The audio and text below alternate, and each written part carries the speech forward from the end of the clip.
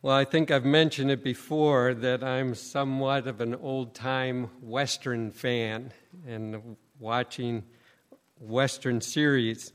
And if you watch any Western series, at some point you'll see the main character having to cross a desert.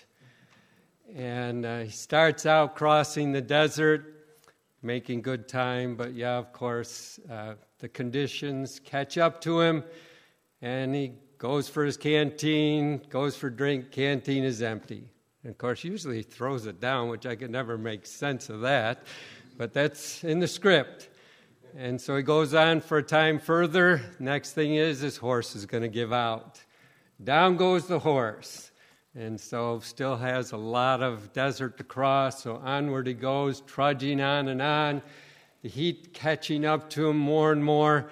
Finally gets to the place where he drops to his knees, falls on his face, and there he stops. Well, he's the main character of the series, so he can't stay there and can't die in the desert. So someone comes along and finds him, picks him up, and takes them to their lodging. And usually it's 2 or 3 days, something like that, laying there on his back, eyes open up, and looks around. And someone there, his rescuer there, usually with a wet cloth or something to put on his forehead. And he asks the question, "Where am I?" And of course, his rescuer tells him where he's at. "You're at my lodging." His next question is, "How did I get here?" He explains, "Well, I found you in the desert and brought you here."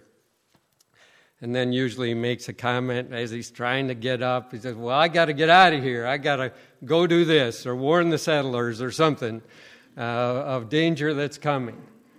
So those kind of questions that he asks. Well, this morning we're going to continue our study on another biblical worldview topic, gender and sexual identity. And I want to answer what I'll call those cowboy questions as they relate to the topic we want to cover this morning.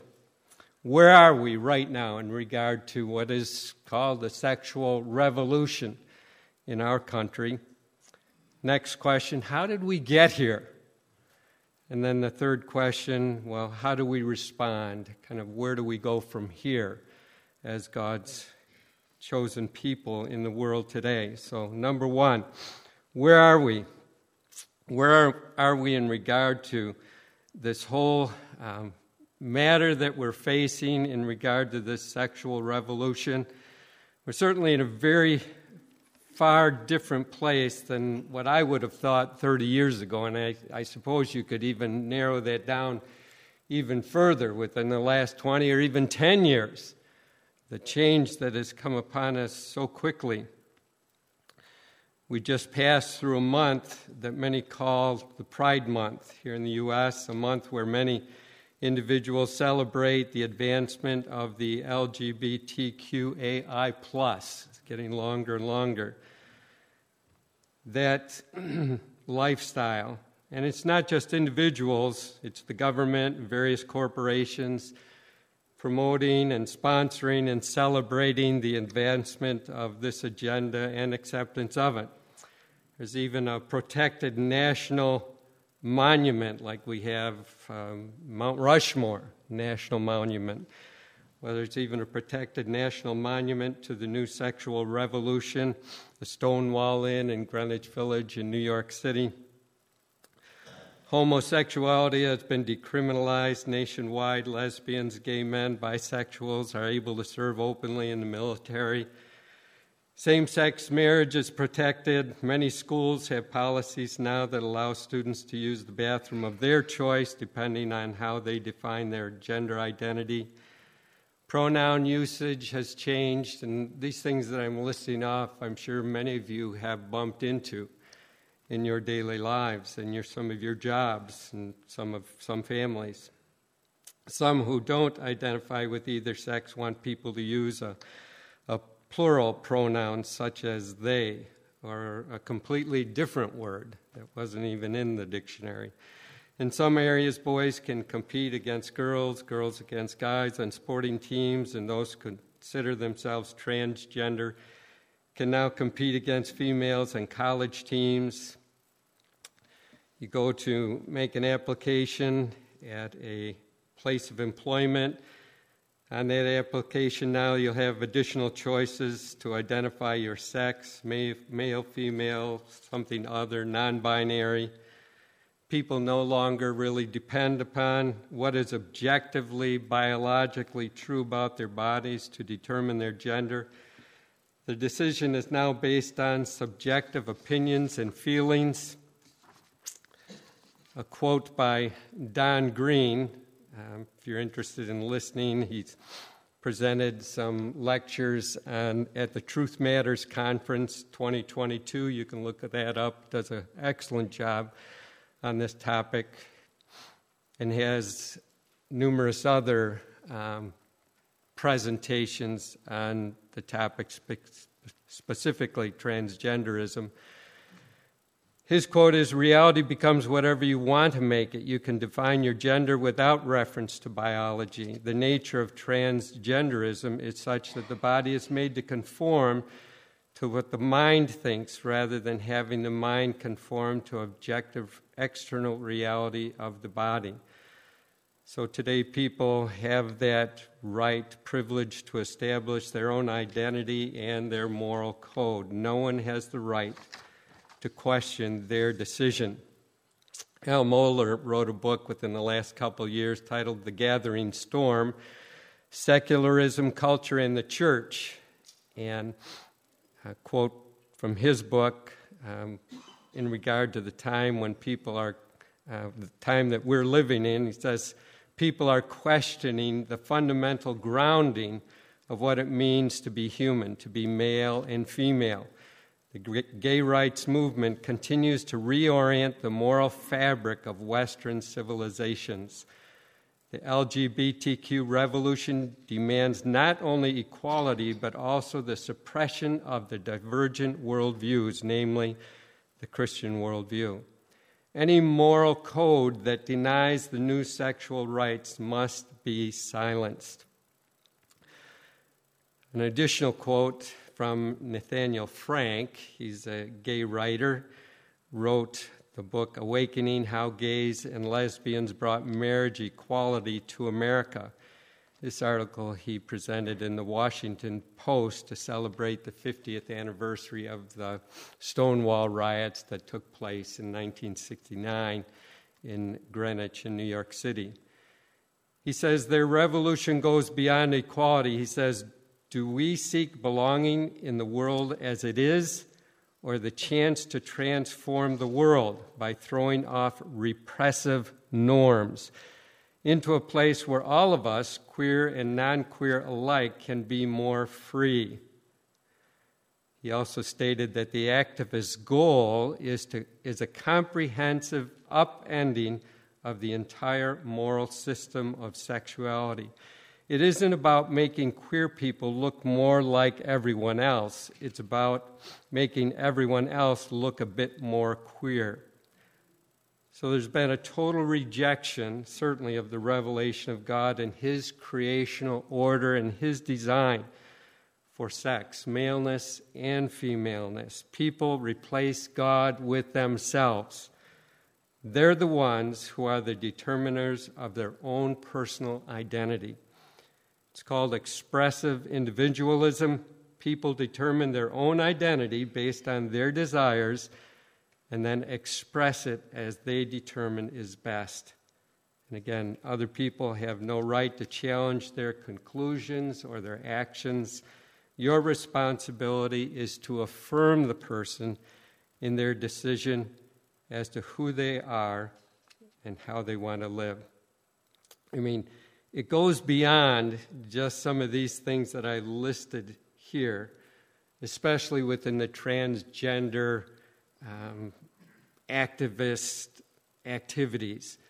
I mean, as I read various information, listened to various podcasts, interviews, I mean, on and on it went, even beyond what I thought it would have been at this point. So that's a little slice of where we are right now. And so the question is, well, how did we get here where we're at?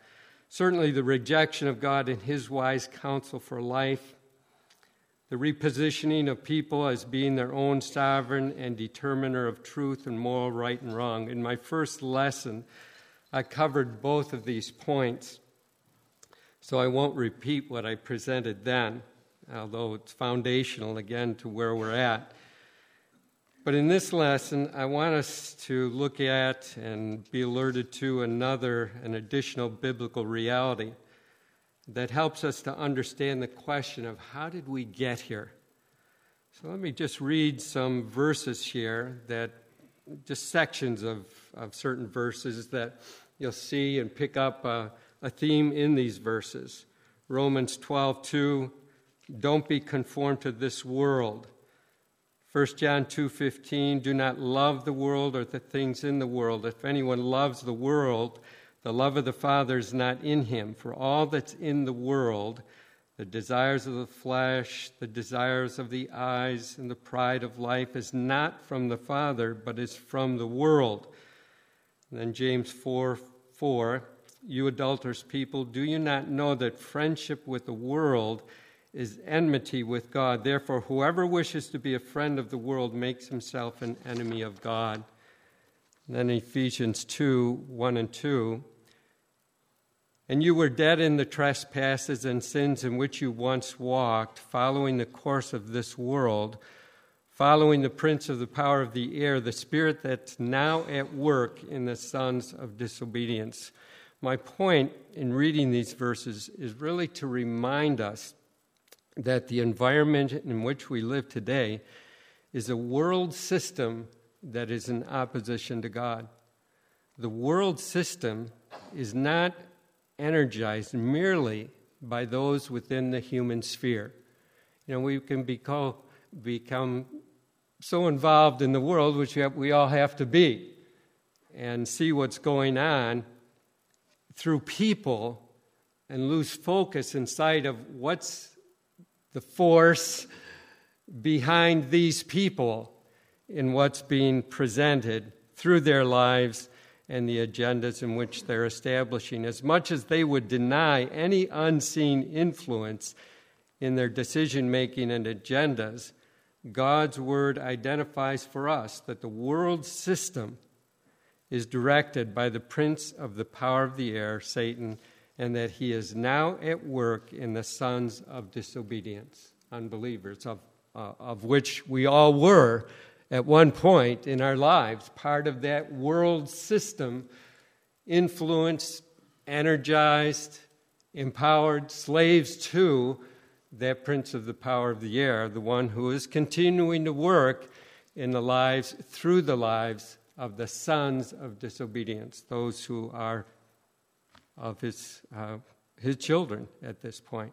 So how does this all relate to answering the question, how did we get here? Well, Carol and I have discussed at times how interesting it is how such a change in our society and sexual morality has happened in the U.S. at such a rapid pace.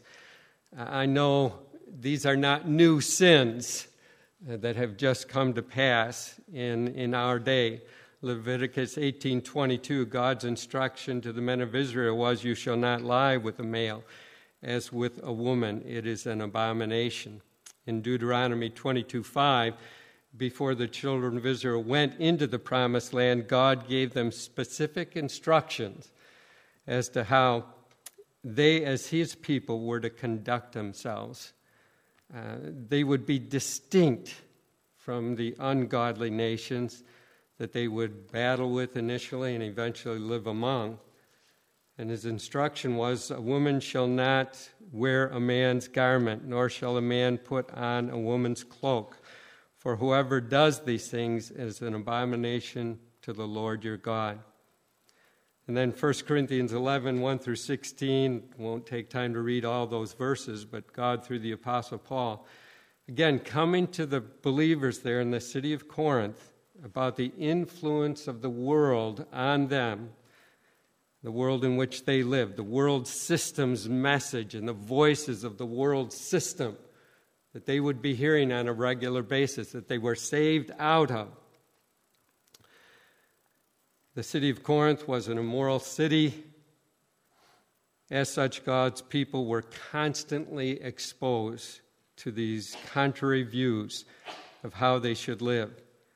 One such contrary view related to distinctions between maleness and femaleness and roles in the family and the church. And they needed to be reminded that God made male and female distinct from each other, and their appearances and roles were to reflect God's design. I mean, this is God, in his love for his people, sending his writers, the apostles, with the truth, the message that his people needed to hear as they were living out and pursuing godliness and holiness in the culture in which they live. It was gracious for God to do that, to give us this message that we need to hear.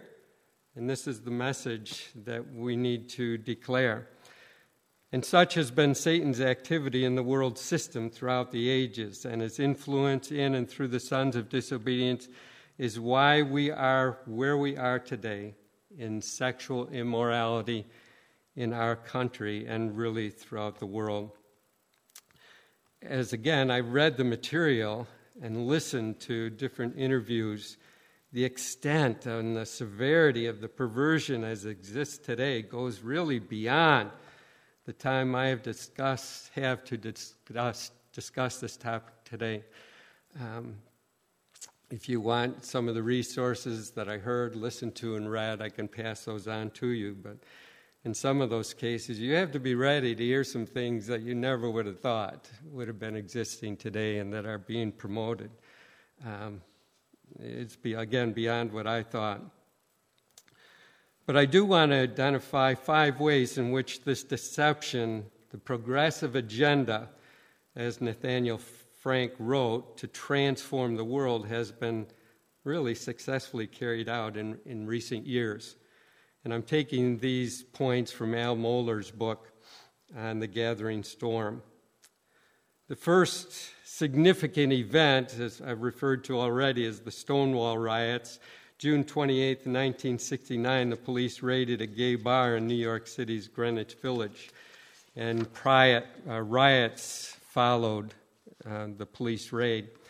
It really became a major turning point for the gay rights movement in our country. Another gay writer, Moses Kaufman, in the New York Times wrote, "One of the most important achievements of the Stonewall Uprising was that it began a radical redefinition of the character of the LGBTQ person in the popular imagination. In 1969, homosexuality was still defined as a mental illness by the medical profession, and same-sex relations were a crime in 49 states. The uprising showed the world a new image of our community. We were no longer willing to hide in closets in silence and shame. We would take to the streets and demand to be full citizens." Well, just a year after those Stonewall riots, their efforts, the success of their efforts was seen as in New York City. They had their first gay pride parade, and of course we see that almost as a regular routine these days in many places. Next was the change in how the mental community looked at homosexuality. The American Psychiatric Association and the American Psychological Association changed their position on homosexuality as it was listed at that time as a mental illness. It needed to be viewed as a norm in human sexual activity instead of a mental illness. And so a focus group of homosexual activists pressured Robert Spitzer, the head of the Nomenclature Committee. He and his committee were responsible for determining the language used in the Diagnostic and Statistical Manual for Mental Disorders. And the listing of mental illness for homosexuals was eliminated in 1973. Even beyond that, the opposite, those who object to it now are considered to have mental illness of homophobia. So they were taken out, we were put in. The next obstacle to remove was the designation of homosexuality as sinful. There had to be a change in the religious field as well, and this change has really taken place in many mainline denominations, many of which had already moved away from the belief in divine inspiration of the Word of God and the authority of the Word of God. Quote in Mohler's book in regard to another writer, lesbian, who wrote a book, Victory, the Triumphant Gay Revolution, explaining her position. He says, the overwhelming victory of the homosexual movement in the last several decades could not have happened had it not been aided and abetted by liberal religious leaders, theologians, and church officials who are ready to declare that they have evolved on the question of homosexuality and were ready to lead the church in a bold new direction. And even since that time, in 2018, there was what's called the Revoice Conference for Gay Christians, terminology that really shouldn't go together. And it was advertised as supporting, encouraging, and empowering gay, lesbian, same-sex attracted, and other LGBT Christians so they can flourish while observing the historic Christian doctrine of marriage and sexuality. So the changes that are taking place within not just liberal churches, but many so-called evangelical churches in regard to their thoughts and stance on homosexuality and the terminology that they would use as gay Christians. But then there also had to be a change in the legal field. Homosexual acts and behaviors needed to be decriminalized. Walter Frank, again, that gay writer, wrote Law and the Gay Rights Story. In his book, he makes the point, for the gay rights movement to gain traction in American society, arguments had to be won in the courts so that changes could be forced in the law. And so many laws since have been passed. 1996, Romer versus Evans, Supreme Court decisions. No state law targeting those with the same-sex sexual orientation could be constitutional. A state cannot amend its constitution to deny homosexuals the same basic legal protections that heterosexuals receive. And then June 26, 2003, Lawrence versus Texas, another Supreme Court decision, ruled that all laws criminalizing sodomy violated the United States Constitution. And then, of course, in 2013, Windsor versus the United States, the Supreme Court struck down the Defense of Marriage Act that Congress had passed in 1998, and that opened the way for legalization of same-sex marriage. So many more laws have been put forth in states. Some have been denied, others still in process, and even beyond federal and state laws, there are schools, corporations, businesses that are enacting their own policies that, again, many of you had to face and deal with that push the LGBTQAI plus agenda and want to move that forward. Well, the last area of change is action to normalize this agenda, this behavior. And the nation's social media and entertainment industry has really provided the platform for this. The best summary for this agenda comes from another gay publication titled Christopher Street. Marshall Kirk and Erastus Pill, which was a pseudonym for Hunter Madsen, wrote this article, Waging Peace, a Gay Battle Plan to Persuade Straight America. says where we talk is important. The visual media, film and television, are plainly the most powerful image makers in Western civilization. The average American household watches over 7 hours of television daily. Those hours have opened up a gateway into the private world of straits, through which a Trojan horse might be passed. As far as desensitization is concerned, the medium is the message of normalcy. So far, gay Hollywood has provided our best cover weapon in the battle to desensitize the mainstream. Bit by bit, over the past 10 years, gay characters and gay themes have been introduced into TV programs and films. On the whole, the movement has been encouraging. I mean, again, I'm not talking about anything you have not seen, and whether it's on the TV or films, and trying to just present it just as normal life that people bump into day by day. When we go back to our verse in Ephesians 2:2, the prince of the power of the air, the spirit that is now at work in the sons of disobedience. I mean, this is what is behind all that I've read and that is going on in our country today. We need to know the truth.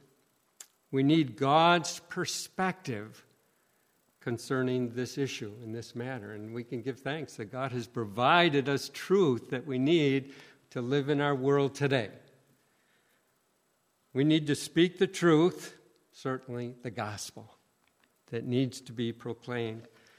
But we also need to speak the truth about the issue at hand.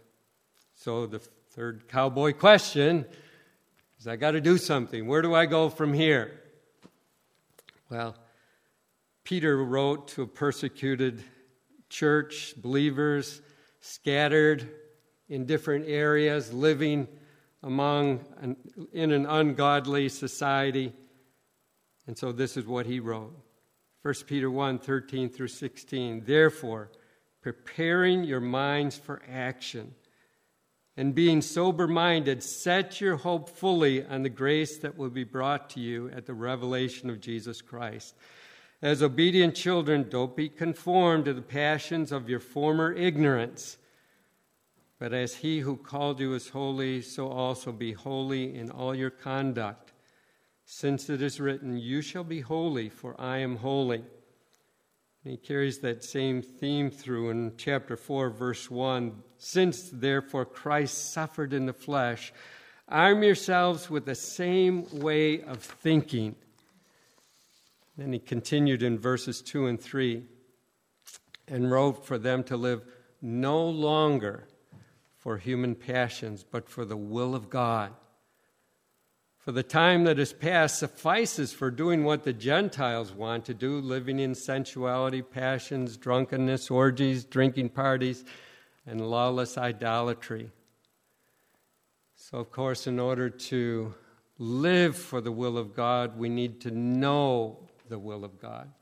And our children need to know the will of God. Our grandchildren need to know the will of God. Everyone needs to know the good, the very good will of God for life today and life throughout eternity. He's really reminding them to set the course of their thinking and their living, their activities in the direction of holiness.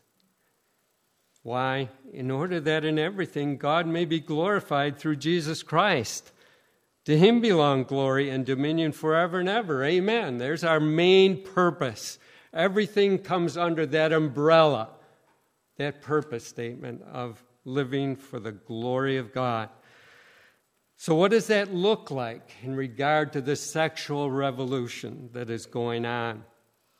Well, again, just picking out some points that I could share with you, that you could go beyond this and your reading and study of the Word of God. What is God's counsel? And what is that counsel that he gives us for a biblical worldview? First of all, know the truth. Know that God is sovereign over all. That's where our memory verses has been taking us. He is God.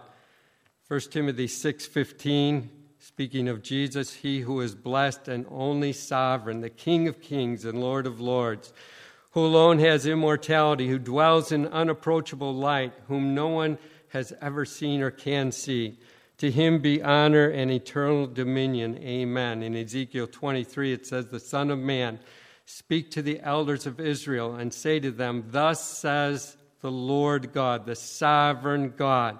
And numerous times throughout the Scriptures, when the prophets were bringing a message from God to the people, the message was preceded by this declaration that God is sovereign, the sovereign Lord, sovereign God. So as that truth about God was declared in recognition, really, of God's sovereignty, the hearer was to position himself or herself properly under God's sovereignty and prepare himself to hear and do what God said. I mean, that is why I say the foundation block for the pursuit of holiness, that understanding that God is sovereign. When we recognize that in times of temptation, what is really being questioned in our minds? Who's going to be God here in this situation, me or God? Desires of my flesh or the written, revealed will of God in his word?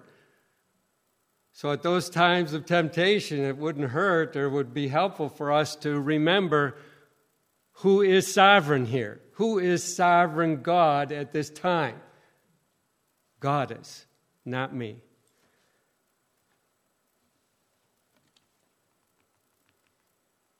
No debating about who's in charge. What he says, I accept as authoritative. I am not God. Simple statement like that in those times of temptation. I am not God. What he says, I accept as authoritative. The mindset provides me a firm foundation, really, for all of life. Because he is sovereign God, as he is, then I need to pursue and understand what sovereign God says. Remember, the prophets introduced what they were going to say from God with this introduction of God as sovereign God, the Lord God. When the individual person sets himself or herself up as sovereign, life stability really is sacrificed, because there's no real firm foundation for him or her to stand on. There's no perfect, all-wise, sovereign-like God to listen to and follow.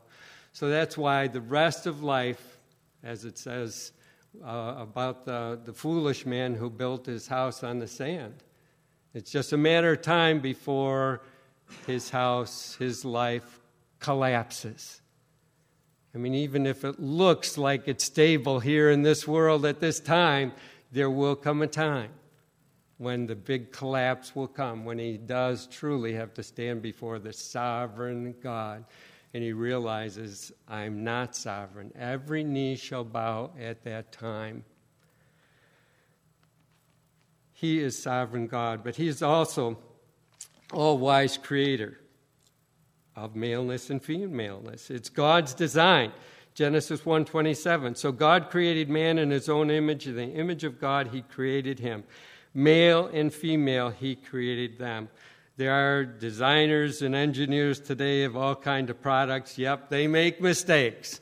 And we wonder at times, why in the world would they have made it this way? I can't fix it or repair it. They aren't perfect. God is perfect. His design, as it says in the Scriptures, verse 31, chapter 1, God saw everything that he had made, and behold, it was very good. What God thought about doing, what God talked about doing, those God fashioned from the dust of the ground or from a rib, those he gave life to, were just as he wanted them to be. And he declared what he had made to be very good. Of course, what did he design that was very good? Well, in relation to our topic, he made them male and female. There was no deficiency in God's design. There was nothing lacking in God's design. There was no need for a third option beyond male and female. Each one was made in the image of God and uniquely designed, one to complement the other, and really to show forth the wisdom and creativity of God. Their sexual identity was fixed, and it was very good. Both their outer and their inner biological features testified to who each one of them was. There was objective biological truth testifying Adam was a male and Eve was female. Maleness and femaleness are a result of the all-wise, powerful, sovereign God's design and making. And Jesus confirmed this in Matthew 19, 3-6. He answered those that were questioning him, "Have you not read that he who created them from the beginning made them male and female? And said, therefore a man shall leave his father and his mother and hold fast to his wife, and the two shall become one flesh." So Jesus does speak to this whole issue and this matter. Only his design makes it possible for man and woman to fill the creation mandate. God blessed them, and he said to them, "Be fruitful and multiply and fill the earth." In order to fill his creation mandate, God made Eve. She would be the complementary partner Adam needed. He couldn't accomplish the creation mandate by himself, and he couldn't do it with another one like himself, another man. For males to pursue biological medical procedures to become like women destroys their God-designed role in the creation mandate. Men and women need each other in God's designed way to fulfill that creation mandate. As husband and wife, their bodies were designed perfectly to accomplish that purpose. I mean, this is where you're lifting people beyond just the narrow focus of self. There's a bigger issue, bigger plan in maleness and femaleness that God has set for his glory and for their good and enjoyment in the world. Each one also had a role to fill. Eve didn't need to sacrifice her femininity to become like Adam for a fulfilling life. She didn't need to look like him and take over his role in order to be fulfilled. And the same is true with Adam. Each one would enjoy life and glorify God, the sovereign creator, as each one accepted God's very good design as good and went about daily life living out their God-given roles as man and woman. That is what is good. That is where the flourishing life is, knowing God's design, accepting it as from a sovereign creator, loving, and living that out. And so it is for people today, men and women today. God's design for male and female is very good. But we not only need to know the truth, we also need to speak the truth. Speak the truth of the gospel. Jesus came to sinners with the gospel that brings true liberty. Over and over again, you'll hear in many of these quotes about how their pursuit and their path leads to true liberty. That is the distortion. Another quote from Al Mohler's book, "Christians must do at least two things: preach true gospel liberty in the face of erotic liberty, and stand ready to receive the refugees of the sexual revolution." James 1:25, "The one who looks into the perfect law, the law of liberty, and perseveres, being no hearer who forgets, but a doer who acts, he'll be blessed in his doing." I mean, this is the message that we're bringing people. Their concept is it's repressive. It's one of those repressive norms that have been brought into the lives of people, men and women. The reality is that it is a message that sets people free and at liberty to live out their true humanity as men and women. This is the message we need to communicate. Jesus spoke in Luke 4, "The Spirit of the Lord is upon me because he has anointed me to proclaim good news to the poor. He has sent me to proclaim liberty to the captives and recovering of sight to the blind, to set at liberty those who are oppressed, to proclaim the year of the Lord's favor." A quote from Jackie Hill Perry, who wrote a book. She's a converted lesbian and has written a book recently, Gay Girl, Good God. And her testimony is, when salvation has taken place in the life of someone under the sovereign hand of God, they are set free from the penalty of sin and its power. In a body without the Spirit, sin is an unshakable king, under whose dominion no man can flee. The entire body with its members, affections, and mind all willfully submit themselves to sin's rule. But when the Spirit of God takes back the body that he created for himself, he sets it free from the pathetic master that once held it captive and releases it into the marvelous light of its Savior. It's then able to not only want God, but it is actually able to obey God. And isn't that what freedom is supposed to be? Here's a woman who truly knows what freedom is as a woman, as a female. Jesus told his disciples before his ascension that they would be his witnesses in Acts 1:8. And because they and many after them were faithful and true witnesses, that witness has come down to us.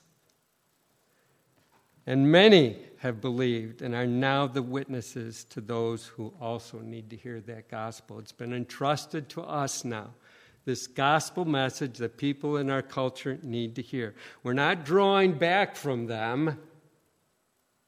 As Jesus, we're moving in the direction of them.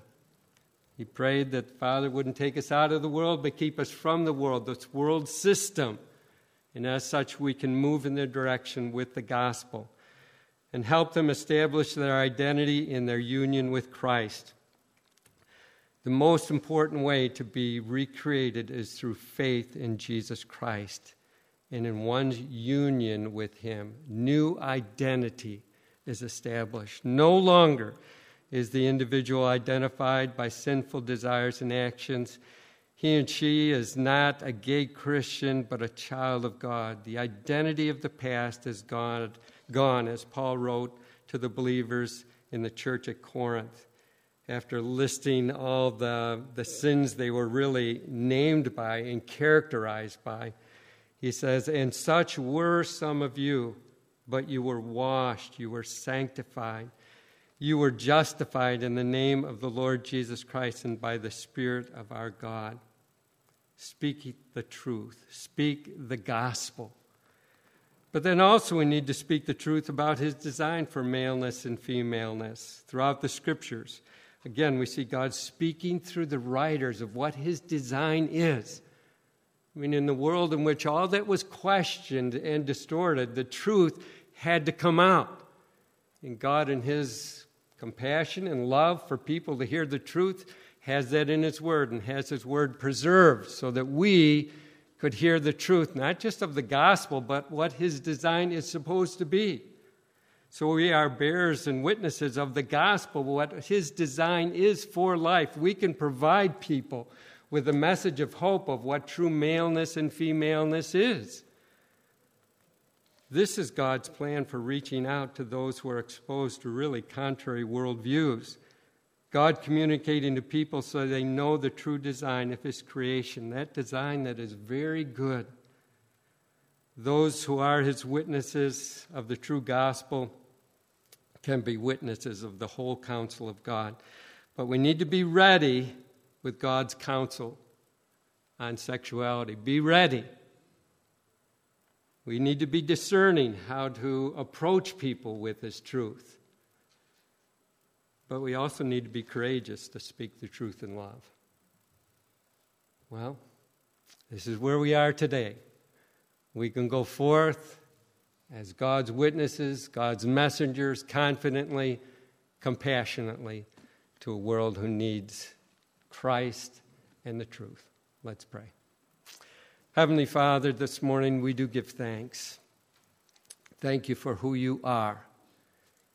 Thank you that you are the all-wise God, and in your great wisdom you designed the world the way it should be, certainly distorted now through sin, but Father, you have made us new creations in Christ Jesus, have opened our minds to the truth, and our minds are being renewed more and more unto that which is true and that which sets us free to live lives of true liberty. Help us to continue to pursue Christ and the truth and to clothe ourselves with the Lord Jesus Christ as we're transformed more and more into his likeness, that we would be lights in the world as he was light that came into the darkness. May we do it joyfully, discerningly, compassionately, and all for your glory. In Jesus' name, amen. Thank you. You're dismissed.